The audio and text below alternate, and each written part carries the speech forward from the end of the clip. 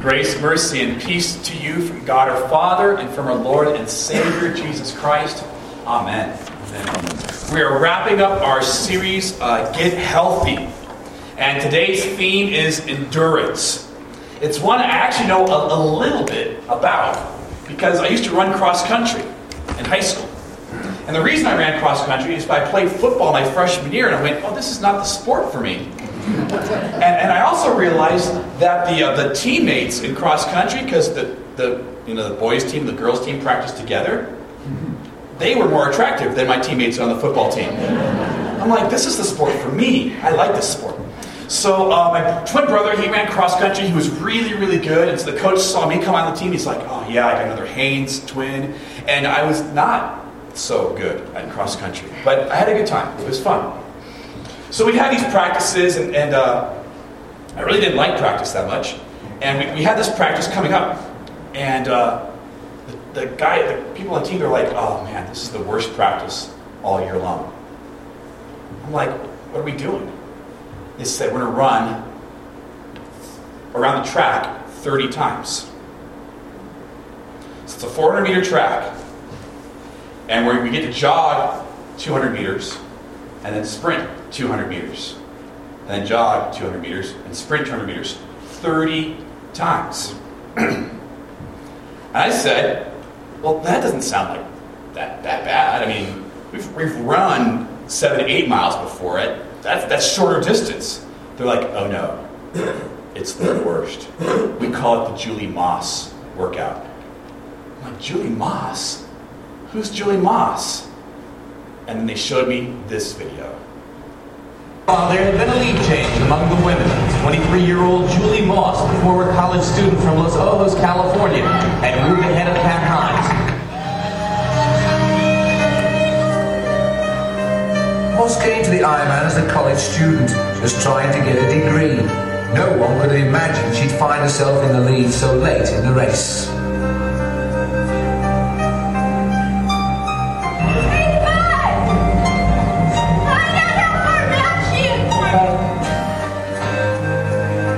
The she Moss was asking about was Kathleen McCartney, who was in second place in the women's event, nearly 20 minutes behind Julie when the marathon began.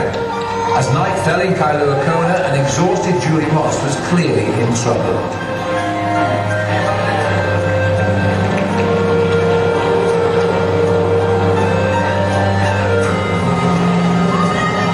Quickly back on her feet, but again her body said no more.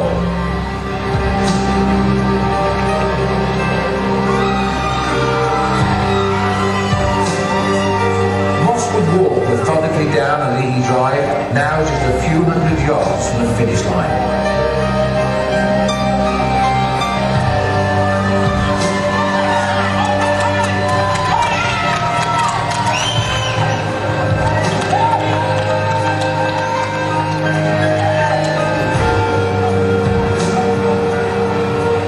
Just 30 yards from victory, Moss fights against a body that is shutting down. ABC's cameras captured this drama.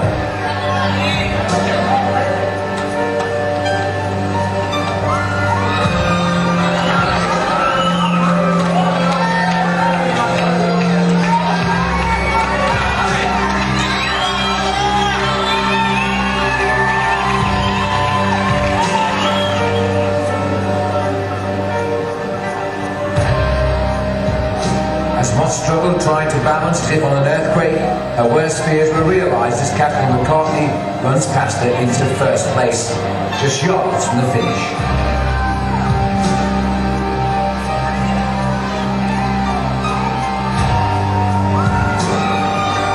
Unsure of her position and what had happened, McCartney had to be told she'd won by race volunteers at the finish. Moments later, Julie Moss crawled to the finish line in one of the most memorable moments in the history of ABC's Wide World of Sports. Millions of Americans watched mesmerised by Moss's courage and determination. Everyone who saw it was moved, and history has shown us that from that day forward, the Ironman would never be the same. You ever feel like that? It's an Ironman, right? So it's Julie Moss, she's competing in her first Ironman, had never done it before. An Ironman is a 2-mile swim, 112-mile bike ride, and then a marathon after that. It's nasty, huh? And she finds herself in first place, and she's crawling to the finish line, gets past 10 yards from the finish line. And she's done. Done. You ever feel like that? You get home from work and you're like, I am done. I'm sitting on this chair and I'm not moving. I'm done. You ever feel like that? Or even worse, you wake up in the morning and you're like, I don't want to get up. And you realize, life is not a sprint. It's an endurance race. It's a long endurance race. And there are things that weigh down heavy upon you. And the worst stuff is the stuff you want to fix, but you can't. It's the kid that's just troubled, and you're like, if I want to just fix the kid, but I can't fix the kid. And it weighs heavy on you. It's the work situation. It's the unemployment. And you're looking, and you're looking, and nothing's coming up. Or underemployment. You got 5 jobs, and you're running from job to job to job, wondering if you'll ever get something long-term and secure. It's a job that you do have, but it's horrible. And the people there aren't even very nice. You want to get out, but you just don't know how. Don't see how. It's the chronic pain. And you wake up in the morning and it hurts. And you go to bed at night and it hurts. And you try to fall asleep, but you can't because it hurts. You take the medicine for it, and then you're just drowsy all the rest of the day, and you're no good. And what do? Because the doctors say they can't do anything. You start to feel a little bit like Julie Moss, just crawling towards the finish line, wondering if it's going to get better. And what sometimes makes it worse is we never picture it's going to be like that, right? We always picture the late woebegone life, where all the women are strong, all the men are handsome, and all the kids are above average. That's how we picture it, right? It's going to be just like that. And sometimes it is. You have seasons like that, and then you have seasons where, it's long. And it's hard. And you wonder, Lord God, does it get better? Will it ever get better? Because what I want is that late woebegone life. What I want is better than what I've got. What I want is just perfect, just peace and pain-free and comfortable and nice and secure and just lovely. That's what I want, Lord God. Can you give that to me? You're not alone. There are 2 guys who wanted that, but they wanted even more. They wanted positions of glory and honor. They didn't just want peace and comfortable. They wanted the top. And they were bold enough to ask it. 2 guys, James and John. And they're in our gospel reading for today. And they go up to Jesus and they say, Jesus. Actually, in the Gospel of Matthew, it's their mom who does it, right? That's a smooth move. Mom, go talk to Jesus for us, right? Gospel of Mark says they were a little bit more involved, right? And they say, can you put us in the places of honor? When you come into your kingdom, we want to sit on your left and your right. Top dogs. That's what we want to be. Not the underdogs. Top dogs. And Jesus does not scold them for this. Which is interesting, because Jesus has scolded these guys in the past. Their nicknames, they were 2 brothers, James and John, and their nicknames were the Sons of Thunder. It's a great nickname, huh? Wasn't a compliment. They were really just had quick tempers. In Luke chapter 9, they're walking through the Samaritan village, And in Middle Eastern culture, in those days and today, hospitality is a very high virtue. And they're looking for a place to stay in this village, and this village will not give them a place to stay, which is very rude in that culture and very insulting. You know, you would provide something, a barn at least, right? And so James and John, the sons of thunder, they say this to Jesus. Jesus, do you want us to call down fire from heaven to destroy them? And the text says, Jesus rebuked them and they went to another village. That's all it says. It's like, God, you guys are morons. Seriously? Let's just keep going. Sons of thunder. Jesus does not rebuke them in this text, though. Here he says to them simply this. You don't know what you're asking. You don't know what you're asking. Can you drink the cup I am going to drink? In Old Testament imagery, cup was often the cup of God's wrath. And so Jesus is saying to them, are you able to endure the suffering and hardship that I am going to endure? And they say, yeah, we can. I don't call them sons of thunder for nothing. And the other disciples are mad, of course, because they're always mad. So Jesus says this, whoever wants to be great among you must be your servant. And whoever wants to be first must be your slave. Just as the Son of Man did not come to be served, but to serve, and to give his life as a ransom for many. These are shocking words. They're offensive words. You want to be first? Be a slave. And they're just as offensive in that culture as they are in our culture today. Be a slave, be a servant? Are you kidding me? There's no way.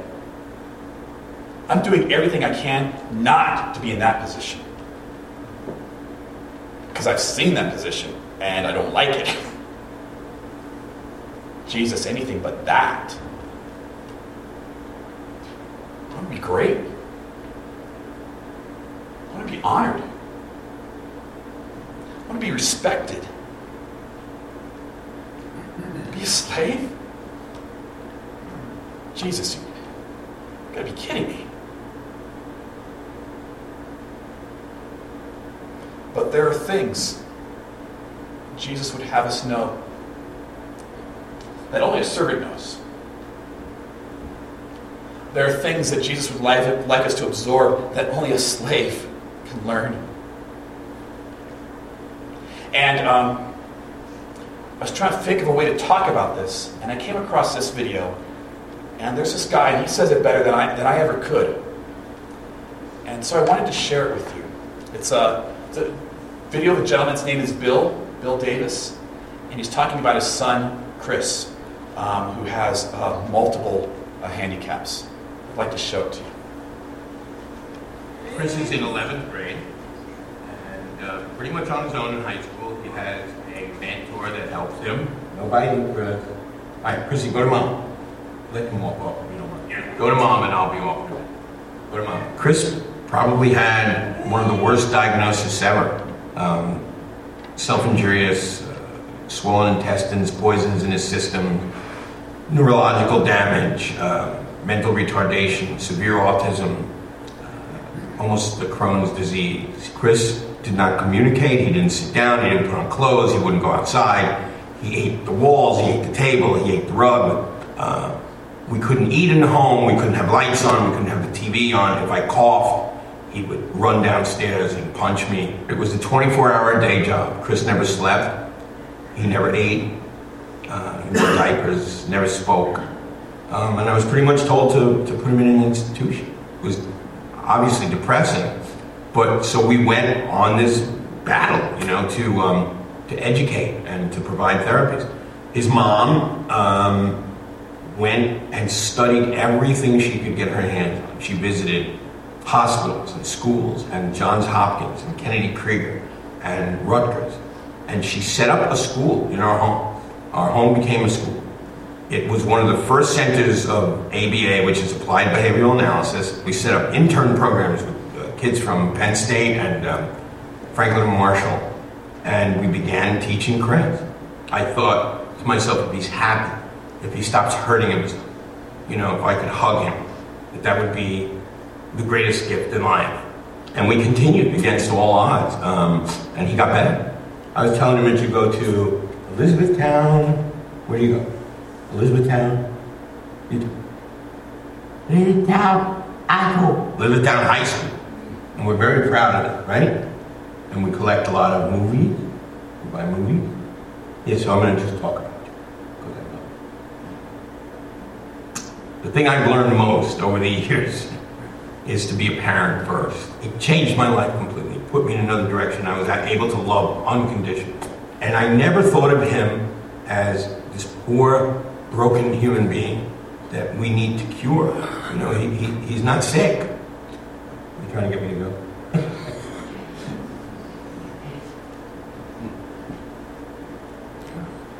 I love what Bill says at the end. He says Chris taught him things. One of the things that Chris taught him was unconditional love. Because that's what being a servant will teach you. Well, it'll teach you either bitterness or unconditional love. So the one you learn is your choice. And here's this kid eating the walls, eating the carpet. You cough and the kid hits you. How do you love someone like that? And they found a way. They found a way to serve him as he needed to be served. And in the process, Bill learns, and his wife as well, learns something that they could not have learned any other way. And that's unconditional love. Jesus is a servant.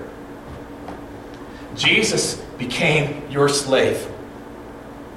God in the flesh becomes your slave so that you might know what unconditional love looks like. So you might know what sacrifice looks like. So you might know what servanthood looks like. Because we were kicking and biting him, saying, we have no other God, we are a God. He says, I'm going to die for your sins anyway. Because I love you. The Son of Man did not come to be served, but to serve, to give his life as a ransom for many. Jesus Christ loves you with that kind of love, that kind of unconditional servanthood type of love. He says, if you want to know what love like that looks like, well then, you got to be a servant.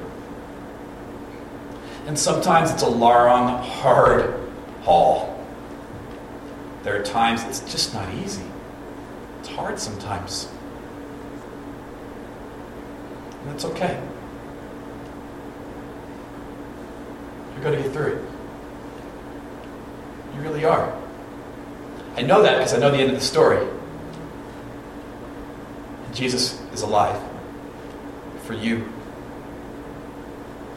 And my friends, there are people in this world who long to be comfortable, who long to be secure, who long to have plenty of extra space in the checking account, and just have a life of ease. We live in a community where people retire to take it easy. What a shame. What a waste. I remember my very first cross-country race. And I misjudged the length of the race. So I ran the first, 2/3 really, really slow. And then I realized I was almost at the finish line.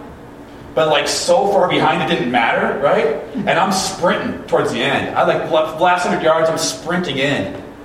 And my coach says to me, why don't you run faster the first 2/3 of the race, okay? I know you look good at the finish line. That's not the point. The point is to finish well. The word retirement is not in the Bible.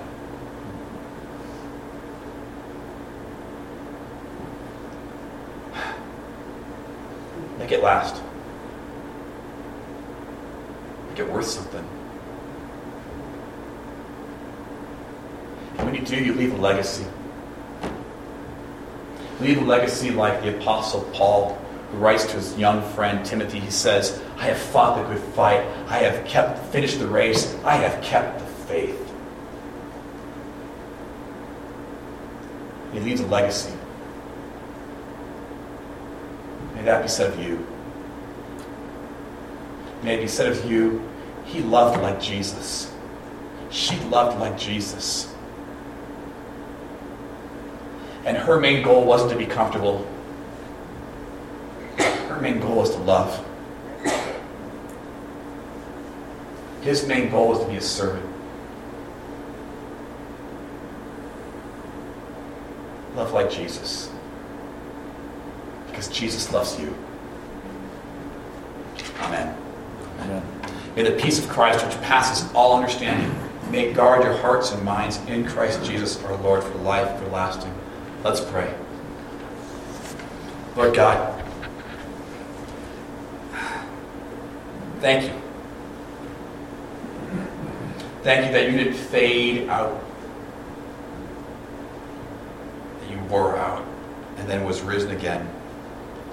Lord Jesus, may we love like you love. May we serve like you serve. May we live like you live.